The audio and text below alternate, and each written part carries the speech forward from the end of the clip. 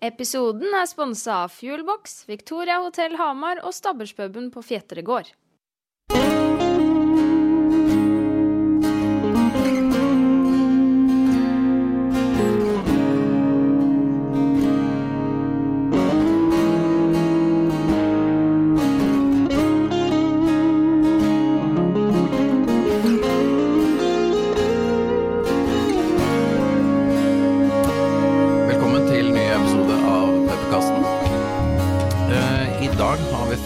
Ærefullt besøk av to karer som har satt seg godt engasjert inn i prostatakreftsaken.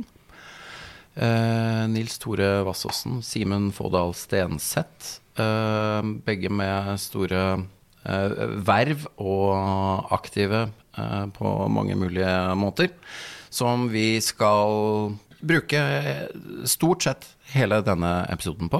I tillegg så må vi også skyte inn at bare så det ikke blir tull, så fikk vi beskjed om før vi gikk i opptak at det Basse. Ja, det stemmer. Ja, ikke Nils Tore. Nei. Ikke Nils Tore. Nei, det Basse og Simen. Ja. Du nevnte også at du hadde fått, du var meldt inn i et kommunestyre eller noe sånt, som Basse? Ja, jeg ble valgt inn i første perioden min i kommunestyret, så satt jeg som Nils Tore. Ja. Men da jeg ble valgt inn nå, så ble jeg valgt inn som Basse, fordi at i Løten så kjenner de meg stort sett som Basse, de aller fleste. De vet ikke hvem Nils Tore Nei, kjempebra. Vi også i en spesiell uke hvor det Black Friday og det Black Week, altså hele uken. Nordmenn bruker 16,1 milliarder kroner på Black Friday alene bare den dagen. Hvis vi deler det på alle menneskene som bor i Norge, så det cirka 3000 kroner per pers, litt i underkant, men over 2900 kroner per pers på en dag. Hva deres forhold til Black Friday? Jeg må innrømme at jeg hang opp en 55-tommer TV på veggen i går da, som ble kjøpt på grunn av Black Friday. Det var et godt tilbud. Veldig godt tilbud, så da fant jeg ut at da var tida inne. Simen? Nei, jeg har ikke noe spesielt forhold til det. Jeg har ikke investert noe med bakgrunn i Black Friday. Nei. Like greit. Ingen planer om det heller. Nei, jeg har ikke det. Jeg har kjøpt meg en gammel Vinch i dag, men det har ikke noe med dette å gjøre. Nei, greit.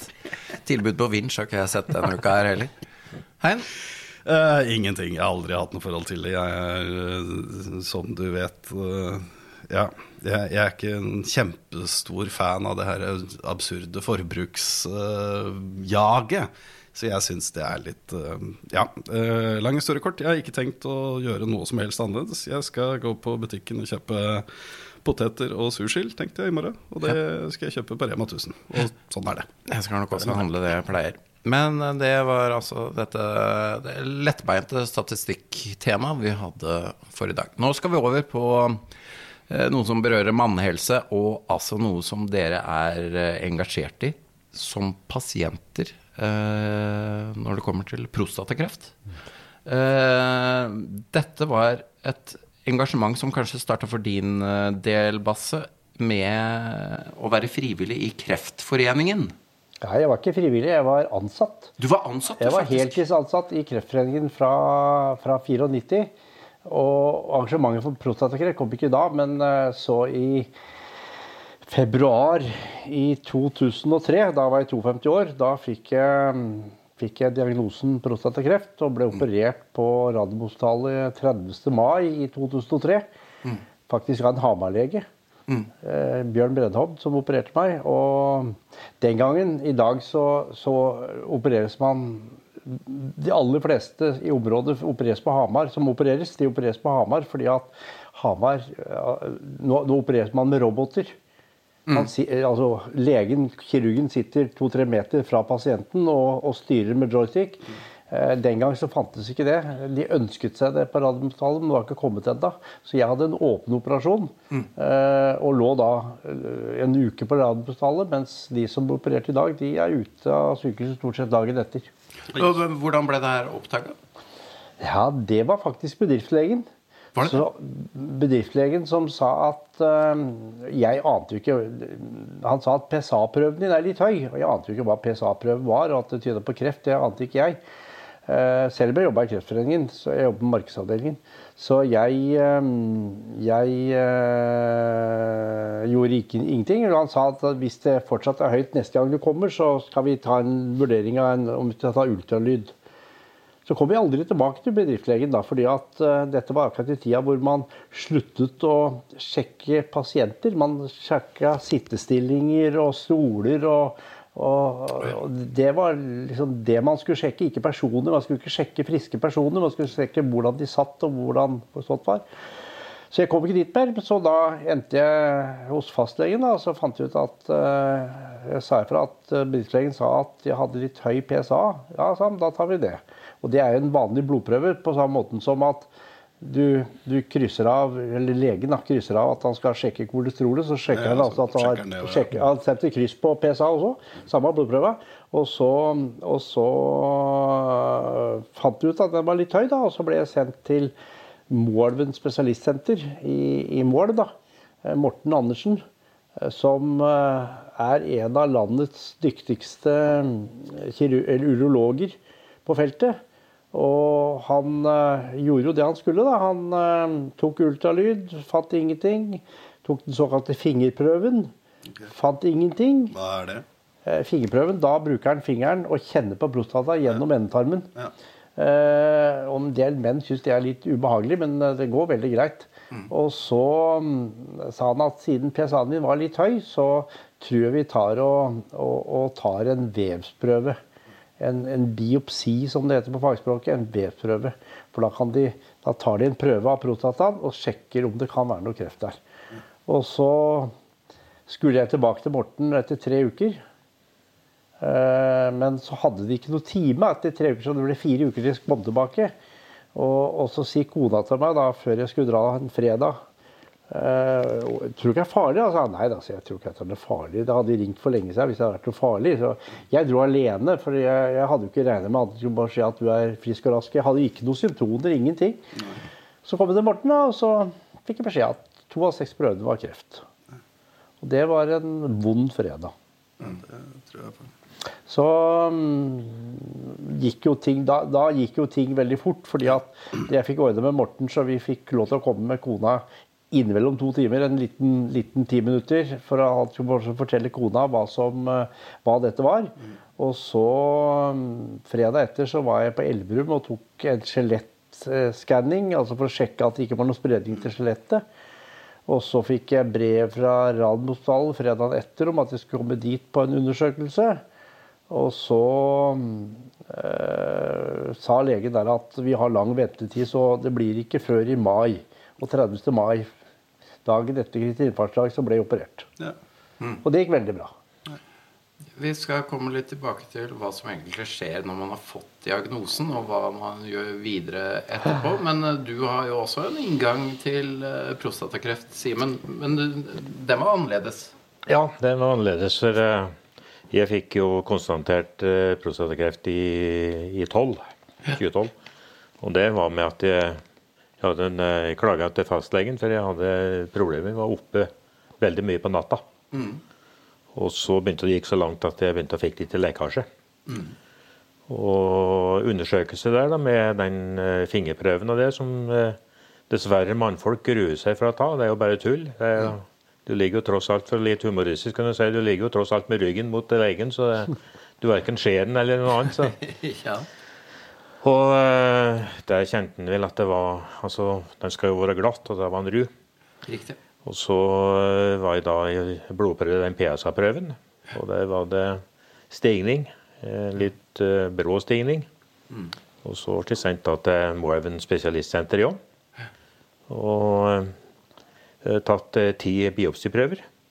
Og da, det var den verste tida mi var like etter det, for da legen sa det at jeg sikker på at det kreft, sa han. Men jeg håper jeg tar feil, og så skulle jeg vente på svaret.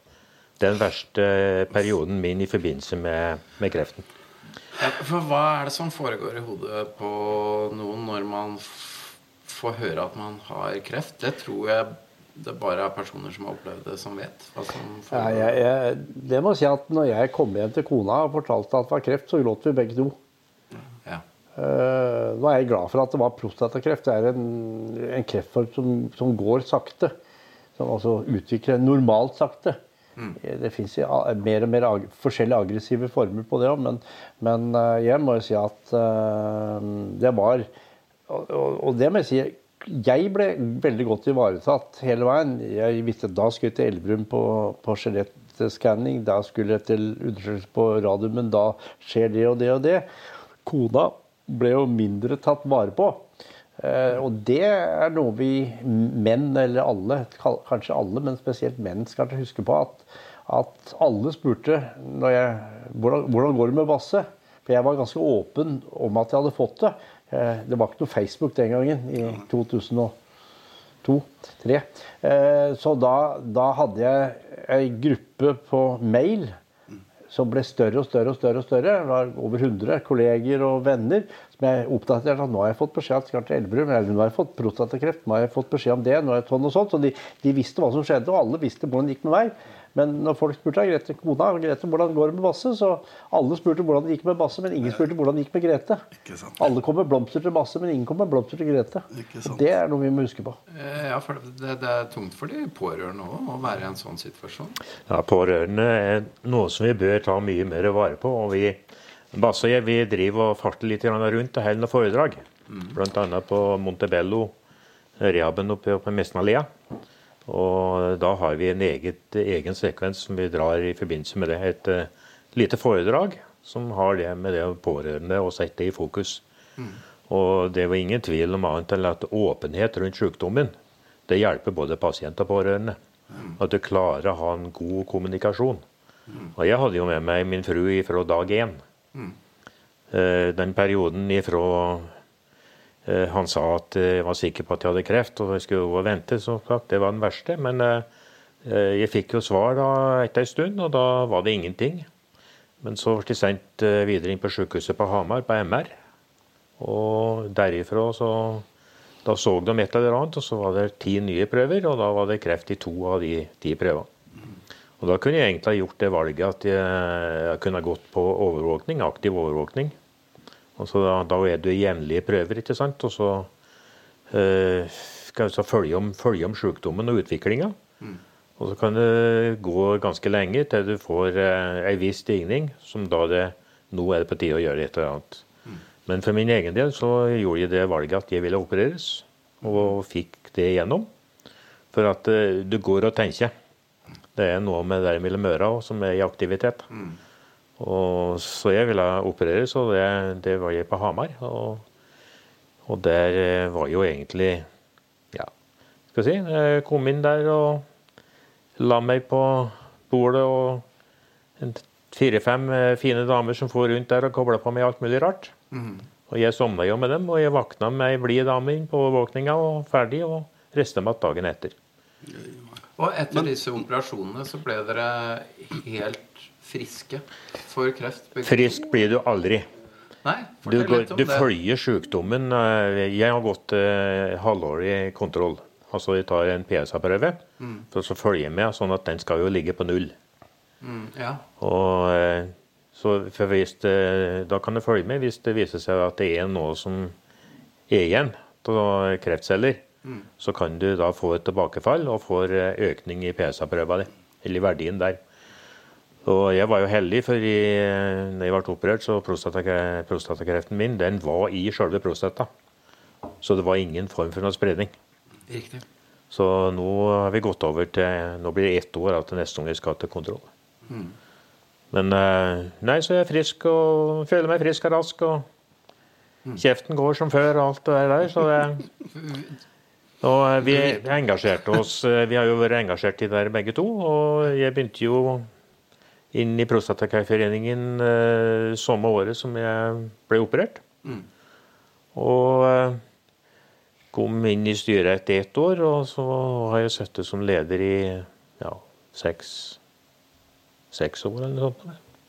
Så nå skal jeg ut i januar. Da har jeg gjort min jobb, synes jeg. Men jeg skal fortsatt jobbe med det som har med prostatakreft å gjøre. For jeg jobber jo også som likeperson på sykehuset på Hamar og Gjøvik. Og som samtalepartner blir for kreftpasienter. På Gjøvik det da på uansett hva for noen diagnose når det gjelder kreft. Vi går sammen med noen og tar alle typer, prater med. Og på Hamar går vi på prostatakreft. Jeg har vært der i dag. Ja, ikke sant. Bare før vi går videre, så må jeg ta en liten, veldig teknisk justering. Skal vi se. Den her må vi få litt grann høyere opp. Tenker jeg noe sånt nå. Ja. Jeg har jo skjønt at dere veldig aktive. Jeg ble jo med allerede altså Prostatakreftforeningen sentralt. Den første hovedforeningen ble startet i 2003. Og jeg var med på et eller annet møte med Oslo-foreningen, faktisk, for da jobbet jeg, de hadde møte på samme arbeidssted som meg. Men foreningen i Innlandet, i Hedmark Oppland som det het den gangen, den ble startet i 2004. Så jeg satt i første styre fra 2004 og noen år som sekretær. Og så var jeg ute en periode, og så har jeg vært inne noen år sammen siden igjen da, som sekretær. Og dere har en voldsom møteaktivitet. Vi prøvde jo å avtale det her, men det er jo litt av noen timeplaner dere har. Ja, nå er det ikke alltid bare på prostatakreft, må jeg innrømme. Jeg er en litt for ja-menneske, så jeg har litt for mange verv og litt for mange ting. Så jeg jobber da som frivillig, som pensjonist da, så jobber jeg som frivillig i Kreftforeningen på Hamar. Jeg jobbet jo i Kreftforeningen i Oslo da jeg jobbet i de 23 årene som ansatt, for da pendlet jeg fra Løten til Oslo, men nå jobber jeg som frivillig i resepsjon på Hamar, så jeg jobbet på tirsdag. Men Kreftforeningen og Prostatakreftforeningen altså da, de underlagt, eller det to helt separate institusjoner? Prostatakreftforeningen jo en egen forening, men det jo i samarbeid med Kreftforeningen.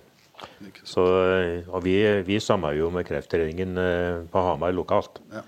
Og jeg har også vært engasjert der i forbindelse med temakaffe og slike ting. Så det har gått mye i samme galleien hele tiden.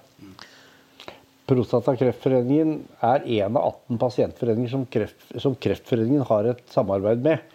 Kreftforeningen har eget styre, og hver av de 18 foreningene har eget styre. Og egen ledelse, men vi får altså Prostatakreftforeningen får en økonomisk støtte hvert år, og som de andre pasientforeninger fra Kreftforeningen. Ikke sant. Altså en driftsstøtte. Ikke sant. Skjønner. Og så det for noen av disse aktivitetene som dere driver med, du var innom noe kaffegreier? Temakaffe. Ja, hva det for noe? Kreftforeningens temakaffe på Hamar, det der folk kan stikke innom på mandag, jeg kommer ikke til hvilken uke, det altså hver 14. dag, stikke innom der, og da prater vi ikke sykdom. Det et treffpunkt, rett og slett. Og så har vi siste torsdagen i hver måned, så det temakaffe med da foredrag. Og Jan Basse, vi var her nå sist på oktober, siste torsdagen der, og hadde foredrag, og vi klarte å fylle det lokalet som vi bruker på der. Det var veldig fint. Hva var dere snakket om da? Vi snakket om prostatakreft, og vi pratet om pårørende, sånn som vi gjør på Montebello og ellers når vi ute. Jeg har vært på temakaffe på Håviland, blant annet. Lions i Løten. Ja, Lions i Løten har vi vært. Og jeg har vært oppe i Furnes og pratet litt oppi der. Så vi da på Montebello 3 til 4 ganger i året. Og så arrangerer vi 2 åpne møter med urolog som foredragsholder, og der vi også får med oss kreftkoordinatoren i kommunene, i nærliggende kommuner, for å synliggjøre deres jobb, og så hvilke tilbud som de har til kreftpasienter, for det veldig lite kjent. Ja, ikke sant. Nyttige greier dere gjør, som jo angår veldig mange mennesker. Må jeg bare få lov til å skyte inn. Vi hadde medlemsmøte, eller åpent møte, på Elverum om tirsdagen. Ja. Og da var det faktisk, det var dekket til, jeg hadde gjort ferdig sitteplasser til 50, vi måtte bære på 4 stoler til, så det var 54. Så det var ganske full sal. Ja, for dette jo noe som angår veldig mange. Ja. Altså i hvert fall hvis man begynner å tenke på nær familie og nære venner, altså... Prostatakreft den kreftformen i Norge. I fjor, i 2021, så var det 5178, 88 kanskje, personer, menn da, som fikk prostatakreft. 4000 som fikk brystkreft, Vesentlige kvinner. Jeg sier vesentlige, for det mellom 15 og 30 menn som også kan få brystkreft. Men av alle kreftformer, og det veldig, veldig mange forskjellige kreftformer, av alle kreftformer så det ingen kreftform som større enn prostatakreft. Det 5000, så alle, altså jeg pleier litt spøkefullt å si med prostatakreft, eller kreft i hele tatt kanskje, som en bil. Jo eldre blir til slutt, blir det rust. Men jeg håper å si, når du får altså fordi du jobbet jo allerede i Prostatakreftforeningen da du... Nei, jeg jobbet i Kreftforeningen. I Kreftforeningen, ok, greit. Da du ble diagnostisert. Men du sa at du visste ikke hva den her PSA-prøven var. Visste du, da du fikk diagnosen, at, holdt jeg på å si, var det et snev av lettelse i en særdeles tung dag fordi du fikk beskjed om at det var prostatakreft? Visste du at det var... Nei, jeg visste veldig lite, og jeg husker det var en sykepleier som sa til meg, da jeg fortalte at jeg hadde fått prostatakreft, sånn gammelmannssykdom. Og det var nok det oppfatningen man hadde før, at det var noe man fikk når man 70-75 og oppover. I dag så ser vi, jeg var 52, vi har folk det på 40, og det finnes helt ned i 30 som kan få prostatakreft, men hovedvekten, og det gjelder alle kreftformer, de ligger jo, altså man sa en gang at 65% av alle som får kreft over 65 år.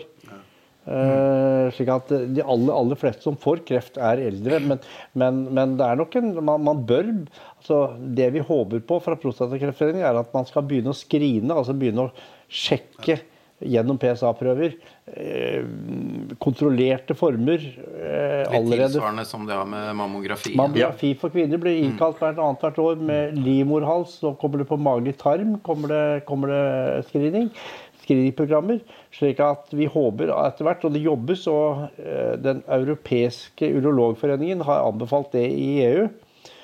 Sverige har startet opp i 17 av 20 fylker, eller len som de sier i Sverige, så har de begynt å starte, så det på gang. Og det vil jo selvfølgelig også komme til Norge, men om noen år så har vi det. Klart. Men fordi her har vi jo, jeg håper å si, 2 eksempler på litt av problemet, fordi du hadde jo symptomer, men det hadde jo ikke du i det hele tatt. Ikke i hele tatt. Ingenting. Nei, du trenger ikke å ha symptomer i det hele tatt. Altså, jeg var jo heldig på en måte som hadde det, som ble oppdaget tidlig. Og det jo det med vannlating, enten så kan du ha lekkasje, eller at du får ikke tisse i det hele tatt. Nei. Og går det lenger, ikke sant, så går det på bekkenet, og så kan det gå i ryggen. Og da har du jo spredning. Da har det gått for lenge, og det jo det som problemet med oss mannfolk. At den midterste delen på kroppen vår, den i orden uansett tilstand. Vi venter veldig lenge med å sjekke oss, og det som en base har sagt, at hvis vi merker noe så uømskheter med bilen, så drar vi på verksted, men det gjør ikke med oss selv. Det jo sånn da, vet du, at hvis en mann merker at det noe som ikke som det skal, så går det og venter og tenker at det går nok over. Og går det ikke over, så tør han i hvert fall ikke gå til legen, for da kan det jo være noe farlig. Så det litt sånn dessverre at vi veldig, veldig, veldig dårlige til å gå til legen, vi menn. Ja, det jo alltid på sin noe. Altså, nå jeg jo snart 40 år, jeg snart 50, så vi har jo på en måte et litt av gløppe oss imellom der også. Men det klart, jeg kjenner meg godt igjen i den beskrivelsen. Og det regner jeg med for så vidt du gjør også. Men det skal sies at jeg har jo drevet pub i mange år, hvor jeg har hatt mange studenter som har hatt det som bijobb og alt mulig sånn. Og jeg har inntrykk av at de som 20 nå, kanskje har en litt lavere terskel for å faktisk be om assistanse og rett og slett gå til legen da, enn det jeg husker meg selv på den tida. Liksom, jeg har konkrete eksempler hvor jeg hadde knekt kjeven og blødd ut og bare gå til legen. Nei, det drit. Jeg klarte ikke å spise, jeg klarte ikke å åpne munnen, jeg gikk ikke til legen. Nei, det var ikke noe. Den utviklingen du beskriver, det tror jeg helt riktig. Du tror det, ja? For når vi merker i de årene som vi har drevet og jobbet med her, så har vi jo stått på stand på ganske mange plasser, blant annet på Mjøsmarkedet. Der står vi 2 dager med fullt mannskap, og jeg merker det at det lettere å få kontakt med folk nå, eller var for 3-4 år siden. Det litt mer åpenhet, men det en lang vei å gå, og det den eldste garde, altså min årgang og så videre. Det den som tregest. Ja, ikke sant. For jeg har jo hatt prostatakreft, så nei, der vi ferdig med. Ja, ikke sant. Og i Innlandet så det tross alt over 400 tilfeller i året.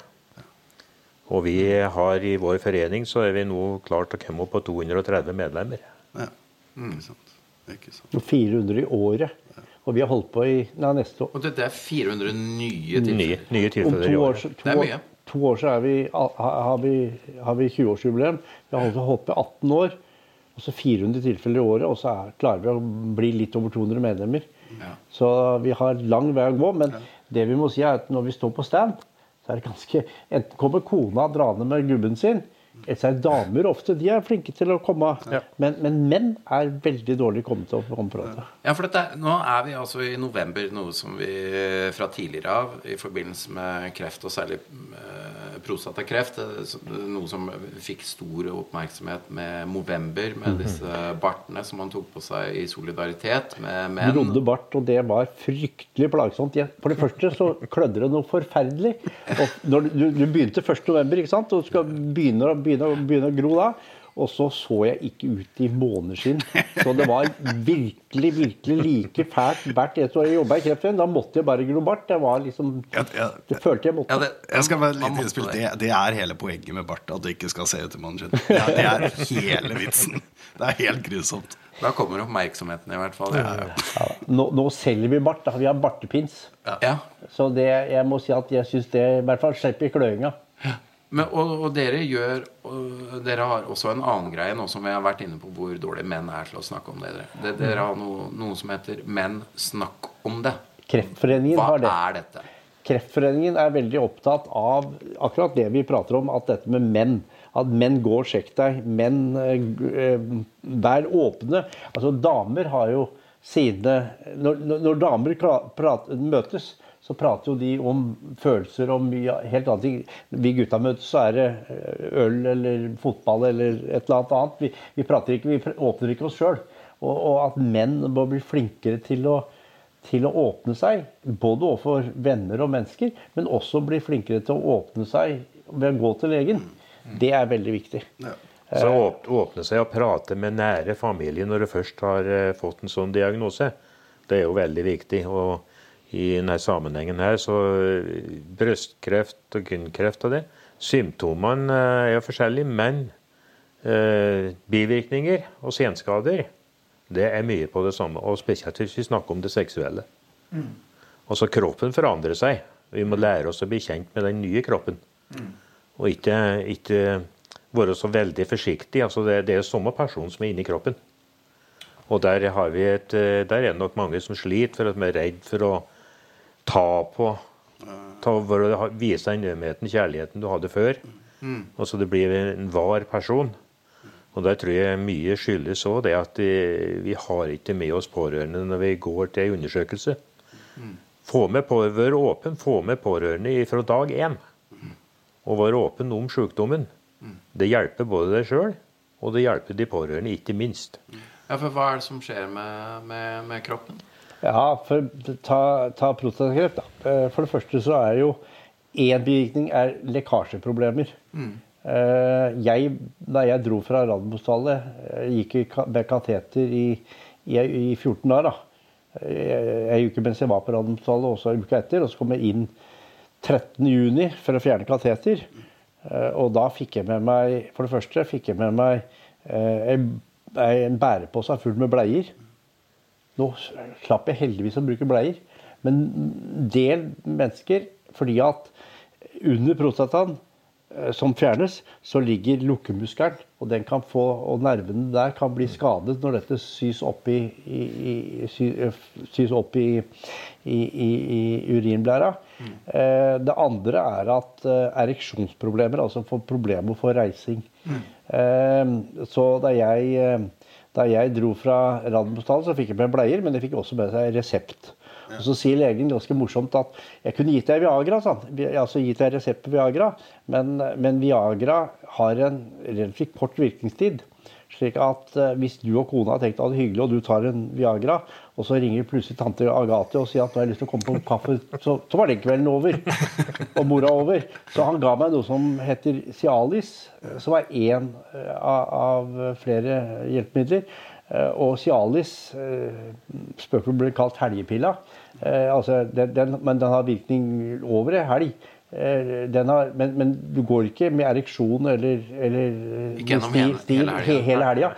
Det som Morten Andersen på Moelven spesialistsenter sa på en møte vi hadde en gang, at altså, du kan jo ta så mye Viagra eller Cialis du vil, men hvis du setter og ser på Dagsrevyen, så får du får ikke noe ereksjon da. Du må ha noen følelser. Det må skje noe lyst i det bildet her. Så det mer et type mer naturlig forsterkning av de emosjonelle... Utvider blodårene slik at blodet strømmer lettere til. Men nervebanene kan fort bli skadet der. Og det som Simen ofte sier, at det ligger ofte også i tillegg. Altså, har du prøvd det et par ganger og du ikke får det til, så kan du si på at tredje gang du skal prøve, så sier du til deg selv, eller den indre stemmen sier at dette går vel ikke denne gangen heller, og da kan du være garantert sikker på at du får ikke noe reising, du får ikke noe ereksjon, det helt sikkert. Man har en positiv innstilling i mellom øra. Ja. Og kanskje partneren hjelper deg å stimulere litt, altså, det er liksom noe på gang. Men hvis du er negativt innstilt i tankegangen din, da kan du bare glemme det, da kan du ete en sekk med Viagra uten at det hjelper deg. Men kan det, jeg holdt på å si, at det her et tilknyttet tema, at det potensielt kan bli problemer i den intimitetsdelen av samlivet og sånn, kan det være en medvirkende årsak til at menn ekstra dårlige til å på en måte egentlig nesten forholde seg til det, at det litt sånn berøringsangst, fordi mannfolk vil jo helst ikke snakke om seksualitet, for vi skal jo være den store sterke. Ja, ikke sant. Og hvis du må ty til hjelpemidler og slike ting, så jo det forferdelig. Ja. Men seksualitet er en helt naturlig del av livet. Ja, det jo.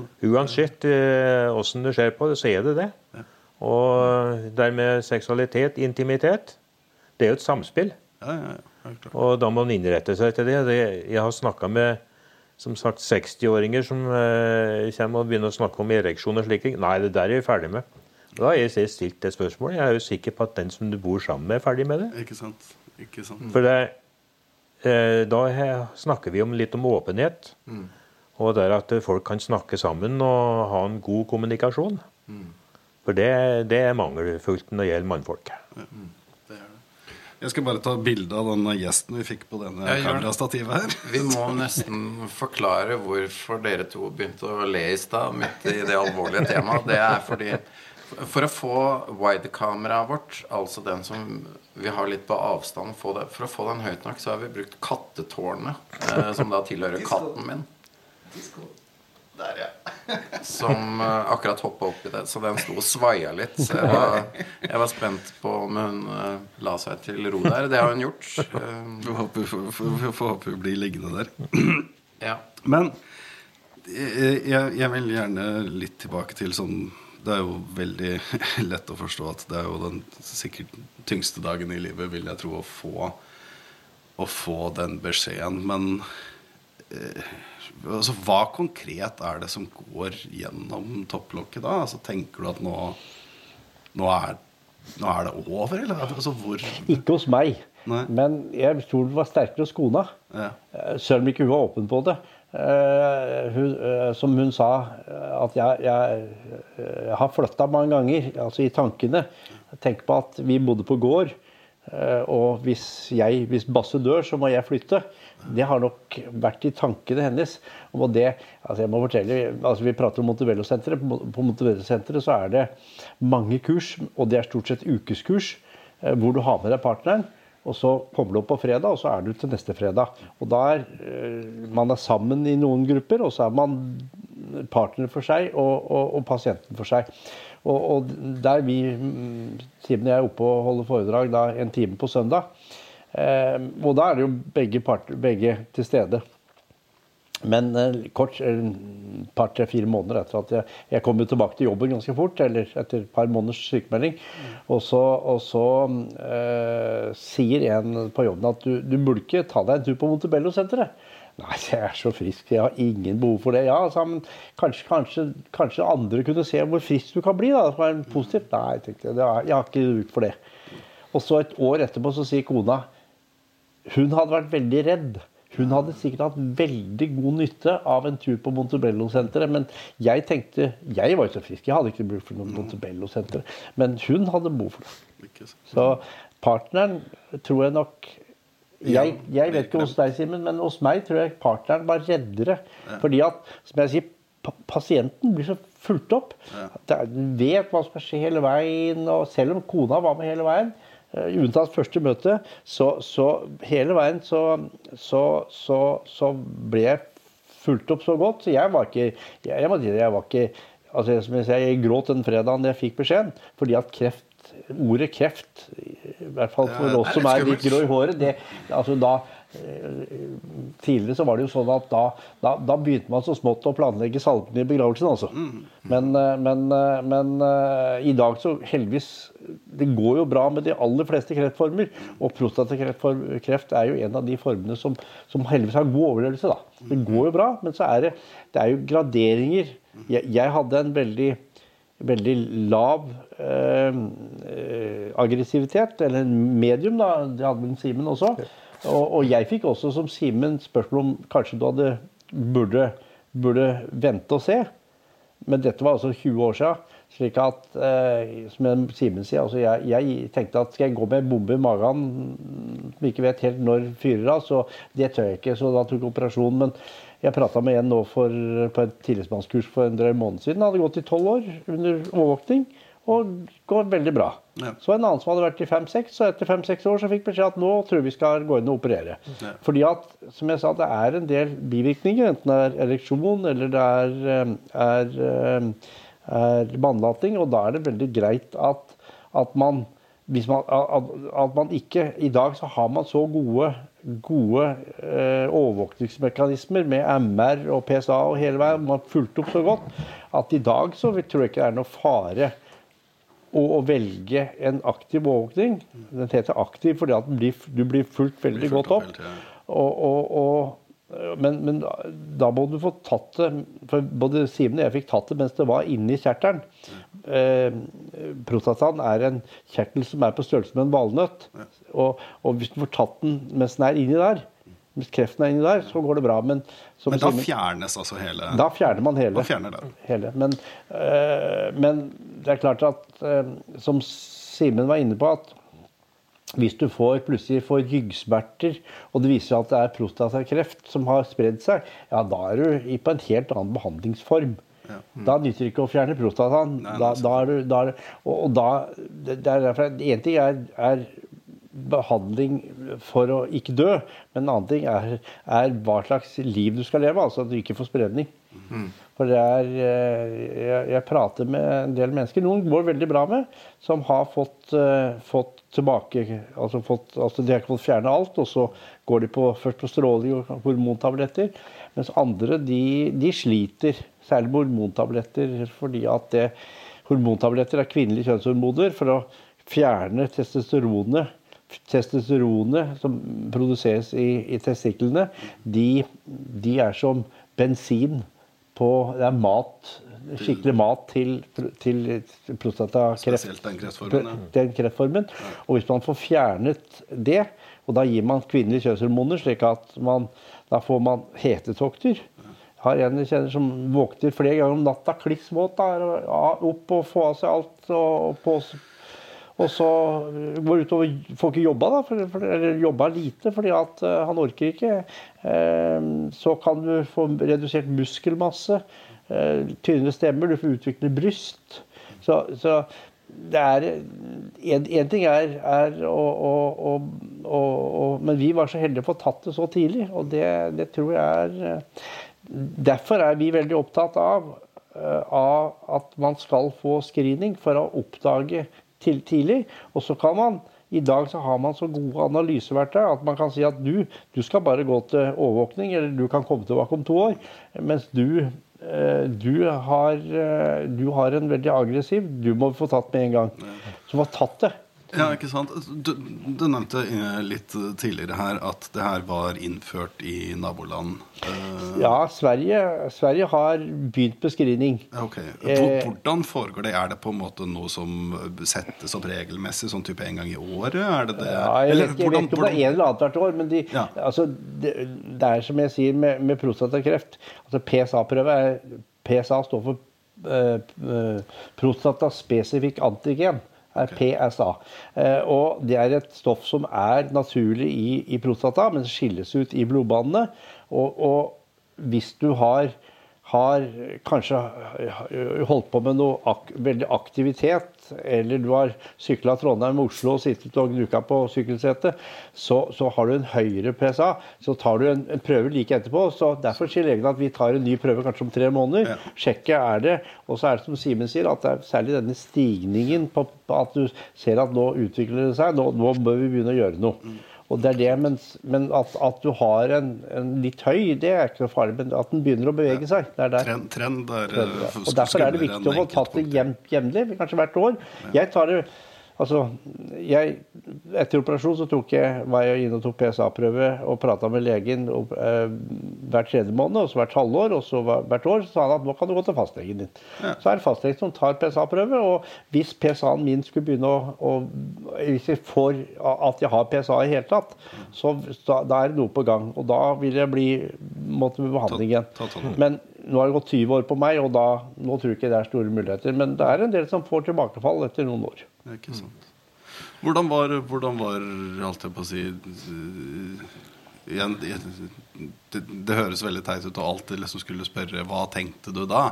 Men samtidig, jeg tenker jo at det kanskje kan være bidragsytende til å ufarliggjøre, fordi som vi også har nevnt, altså selve ordet kreft, det gir folk litt berøringsangst, tror jeg, at du får liksom litt, det blir litt redd bare å egentlig snakke om det, og derfor tenker jeg at det kan være greit å liksom, ja, når du fikk den diagnosen, hva var det som raste gjennom hodet ditt, liksom, og hvordan kom du deg på beina igjen, ofte på å si, mentalt? Nei, altså det som, det er jo med å snakke om det, være åpen og snakke om det, og jeg tror det dummeste du skal gjøre, det er å begynne å sette på, og begynne å gå inn på skjerm og google og herje. Ja. Det tror jeg er det dummeste du skal gjøre. Ja. Men være åpen og snakke om det, og vi ser når vi er på Montebello og har foredrag på der, så har vi de pårørende, og der vises det mange ganger det at vi har ikke snakket om det. Pasienten har ikke snakket om det. Og jeg har et eget foredrag når det gjelder den pårørende-biten. Hvem tar hånd om de pårørende? Og når vi har det, så kommer spørsmålet, og hvis det ikke kommer noe spørsmål, så gjør vi det ganske enkelt. Da sier jeg da tar jeg en som er helt litt på kanten. Da har vi en historie og bruker meg selv. Og da blir det litt smil og latter, ikke sant? Og da kommer spørsmålet. Ja, så det er grunnen det, men altså, når det gjelder for mitt eget vedkommende, så det var noen tunge stunder, ja, det var det. Men fruen har støttet meg opp på alle bauger og kanter, og vi har aldri hatt noen avstand på grunn av kreften. Nei, ikke sant. Og det er kanskje nesten at det er litt enklere når det er mannen som har fått prostatakreft. Brøstkreft, og vi fjerner et brøst og sånt, så blir det jo en utvendig forandring på kroppen. Det som skjer med en som er oppført for prostatakreft, det er jo det at man har hengt på utstyret, for å si det slik. Ja. Så det er jo, men altså, og der er jo også slik at Basse nevnte på der med størrelsen på prostatakjertelen, men den vekser jo etter som du blir eldre. Okay. Og for meg så opererte vi jo en ganske stor kjertel i den forbindelse, og det kan jo være godartet selv om en vekst. Okay.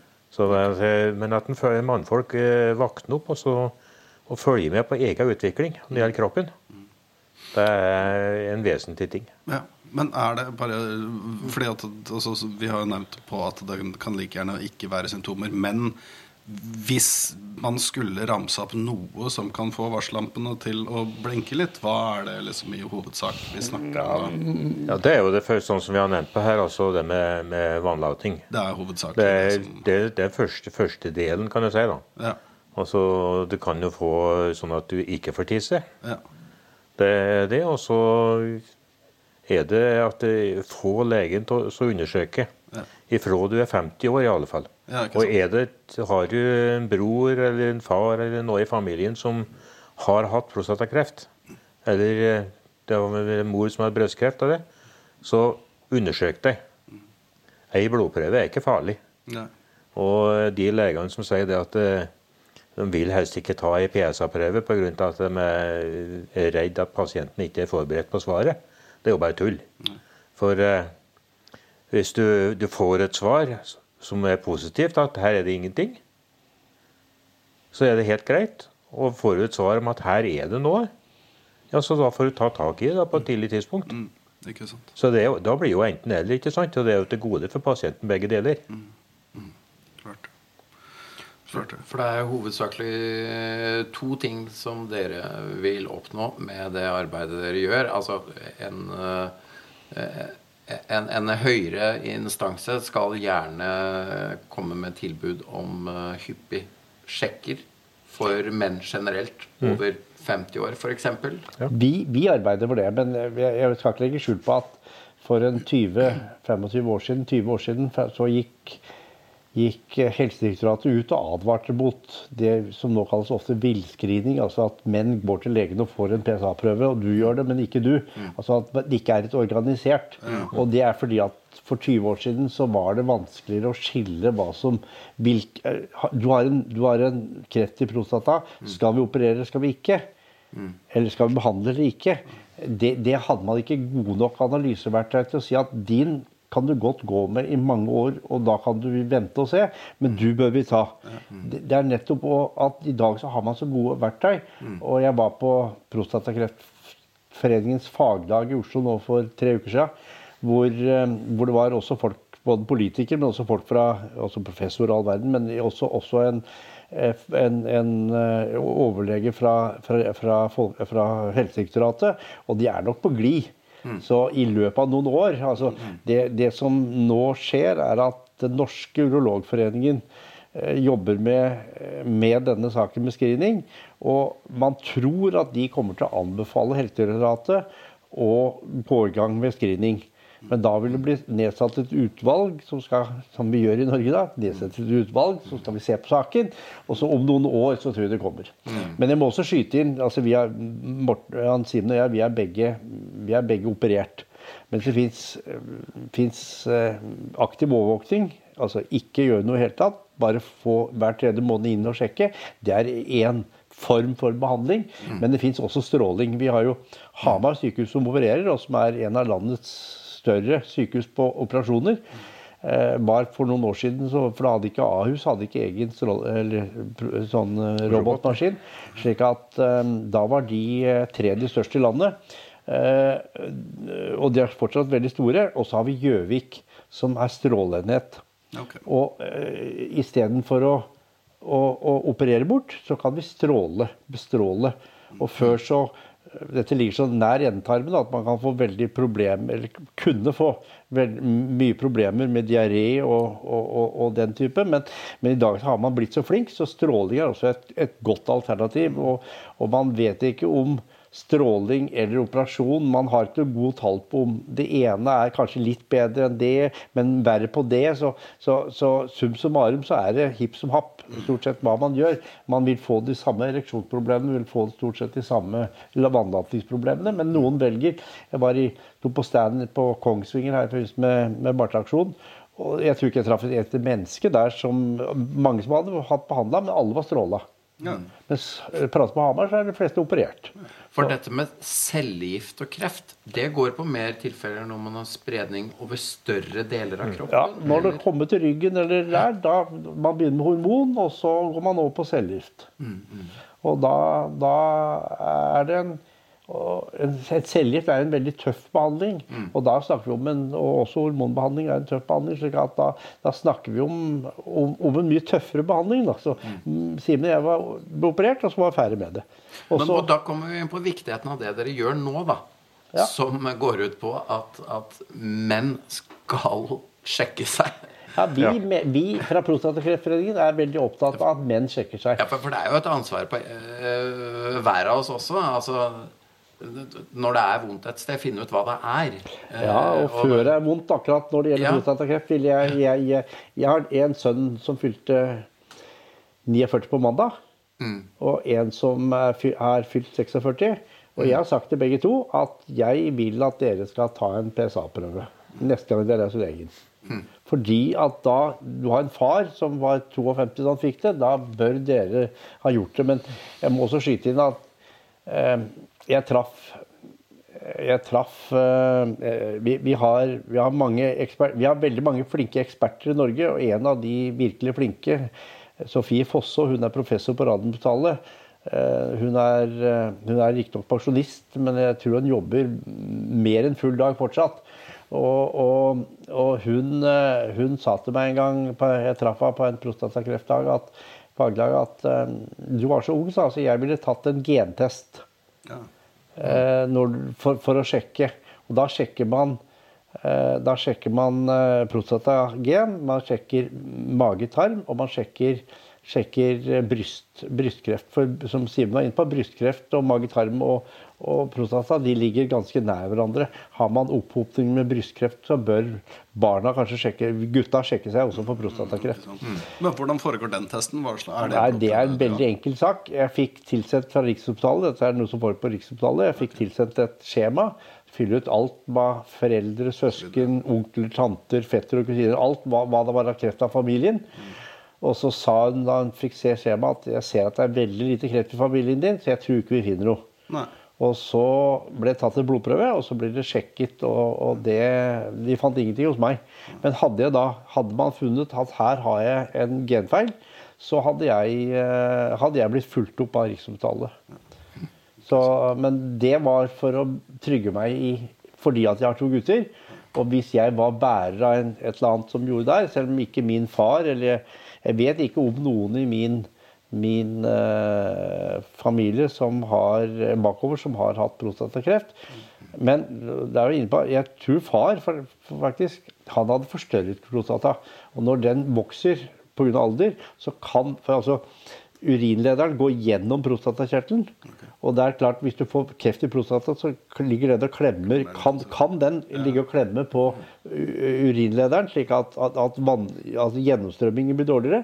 Og det samme når den vokser, så og da går de inn og høvler av, som de sier, for at urinveien skal bli breiere. Men det er ikke kreft. Det er forstørret prostata, som en helt normal måte at det vokser på menn. Jeg har jo en bror som har gjort det. Han har høvlet ut for å få i 2 runder. Og jeg har også en sønn på vel 50 som da har lovt å begynne å sjekke seg. På grunn av dette. Men hvis vi skal, nå begynner vi å nærme oss en time her, hvis vi skal prøve å runde av litt, jeg holdt på å si, jeg blir 39 i januar, og det vel i hvert fall 3 tilfeller av kreft i nær familie bakover. Da går jeg bare til fastlegen min, og så sier jeg at jeg vil ha en PSA-test. PSA-prøve. Hvis den tar andre blodprøver, så kan de også krysse av på skjema at du skal ha en PSA. Men det kan være at legen da sier at du så ung. Du var rundt 39-40. Og da kan han si at jeg tror du for ung, slik at hvis du ikke har hatt noe veldig mye prostatakreft i familien din, eller brystkreft, så vil jeg ikke anbefale, fordi at legene litt tilbakeholdende, men i hvert fall når du begynner å nærme deg 50, så vil jeg i hvert fall ha tenkt tanken. Ja, ok. Men hvorfor legen kan de være tilbakeholdende? Nei, altså det en anbefalingen fra Helsedirektoratet som sier at helst ikke gjør det, fordi at man redd for, jeg tror man egentlig redd for å skremme, at du skal være, før du tar en PSA-prøve, så sier Helsedirektoratet i sine overfor, da skal pasienten være godt opplyst om hva følgen altså at da kan det være at de finner prostatakreft, og det ikke den hyggeligste beskjeden å få. Nei, det klart. Men hvis man har det, så bør man jo få den beskjeden tidligst mulig. Jeg synes jo det da, men det der vi. Jeg nevnte jo på det i sted, at jeg synes det tull, argumentasjon. For en blodprøve, den koster ikke mange kroner. Nei. Nei, for det tenkte jeg også å spørre om. Du blir jo ikke ruinert av det. Nei. Nei, det koster ikke noe ekstra for deg. Nei. Og om du får 40 kroner for samfunnet. Ja. Om du får en positiv beskjed, her er det ingentingen. Det er lykkelig, og er det positiv eller negativt, altså, så du har prostatakreft, eller det er en av slagene som du må følge opp, ja, så gjør vi det, og da er vi tidlig på den. Forslag til en mulig løsning der kunne det vært sånn at når man tar kontakt med fastlegen og sier at fordi at du får jo veldig sjelden time på dagen hos fastlegen. Hva hvis fastlegekontor hadde en informasjonsbrosjyre om litt føre var ting da, at det kunne ligge tilgjengelig på fastlegekontor, og så når folk bestiller en PSA-prøve, så sier de at ja, da kan du få time om en uke, men før det så du må ikke, men vi anbefaler sterkt at du kommer innom og henter her, eller et eller annet sånt som kan være tilgjengelig også på nett, som da fastlegen kan si at da anbefaler vi deg, sånn at folk kan ta litt av det. Fordi jeg er veldig enig i begge argument at du vil selvfølgelig få beskjeden hvis det er noe der, men samtidig så ser jeg også det at hvis man er en person som er i en utsatt situasjon mentalt, for eksempel, hvis du er enslig, eller ting er vanskelig i livet ditt fra før, og så på onsdag så får du beskjed om at du har kreft i tillegg. Ja.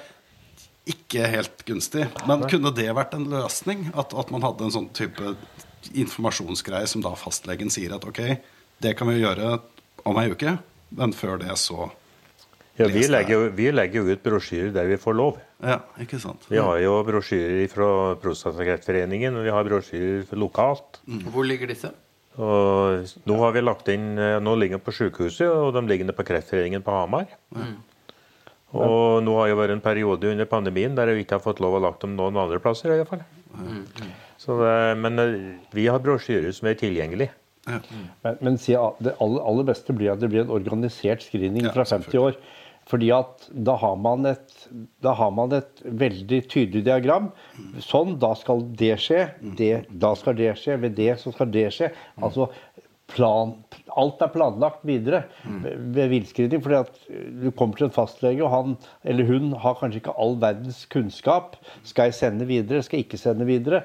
Mens kommer man inn i et program hvor det er lavet et fast, er det PSA sånn, da skal han dit. Er det lavere enn sånn, da skal han dit. Og da går det videre. Innkast om 2 år, innkast om 5 år, innkast om 3 måneder. Det høres ut som noe fornuftig. Når vi prøver å holde oss under 1 time, så jeg tror vi skal runde av nå. Veldig hyggelig å komme hit. Er det noe dere føler vi ikke har vært innom, som vi burde ha vært innom, sånn på tampen her nå? Vi kan gjenta det du har sagt før. Men snakk om det, og vær åpen om situasjonen, din egen situasjon når du kommer bort til det med prostatakreft, eller har problemer som tilsynelatende kan være symptomer på prostatakreft. Og snakk både med dem du har rundt deg, og ikke minst egen familie, nærmeste pårørende. Ja, for det tenkte jeg også kunne være, for det bet jeg meg veldig merke i, at som dere nevnte, at oppfølgingen går liksom veldig mye på pasienten, men at det kan være fort gjort at de pårørende... Det er som jeg har nevnt før her, at vi blir tatt, som pasienter blir vi tatt vare på helsevesenet. Ja. Men hvem tar hånd om de pårørende? Ja, ikke sant. Men jeg må også si at ja, snakk om PSA eller prostata, men snakk om det generelt. Ja. Har jeg psykiske problemer, har jeg et spilleproblem, uansett snakk om det. Ja. Fordi at det er hjelp å få. Og problemene blir dessverre ikke mindre. Hvis du skal gå og bære ryggsekken alene, så blir den veldig tung. Men hvis du har noen deler ryggsekken med, så er det tross alt lettere. Det er det. Jeg synes det er en fint budskap å avslutte på. Ja. Da sier jeg tusen hjertelig takk for jobben dere gjør. Takk for at du fikk komme. Takk for at dere stilte opp. Kjempeålreit. Takk til deg, Are. Og takk til dere som så og eventuelt hørte på. Ja, så ses vi igjen til uka. Hei da.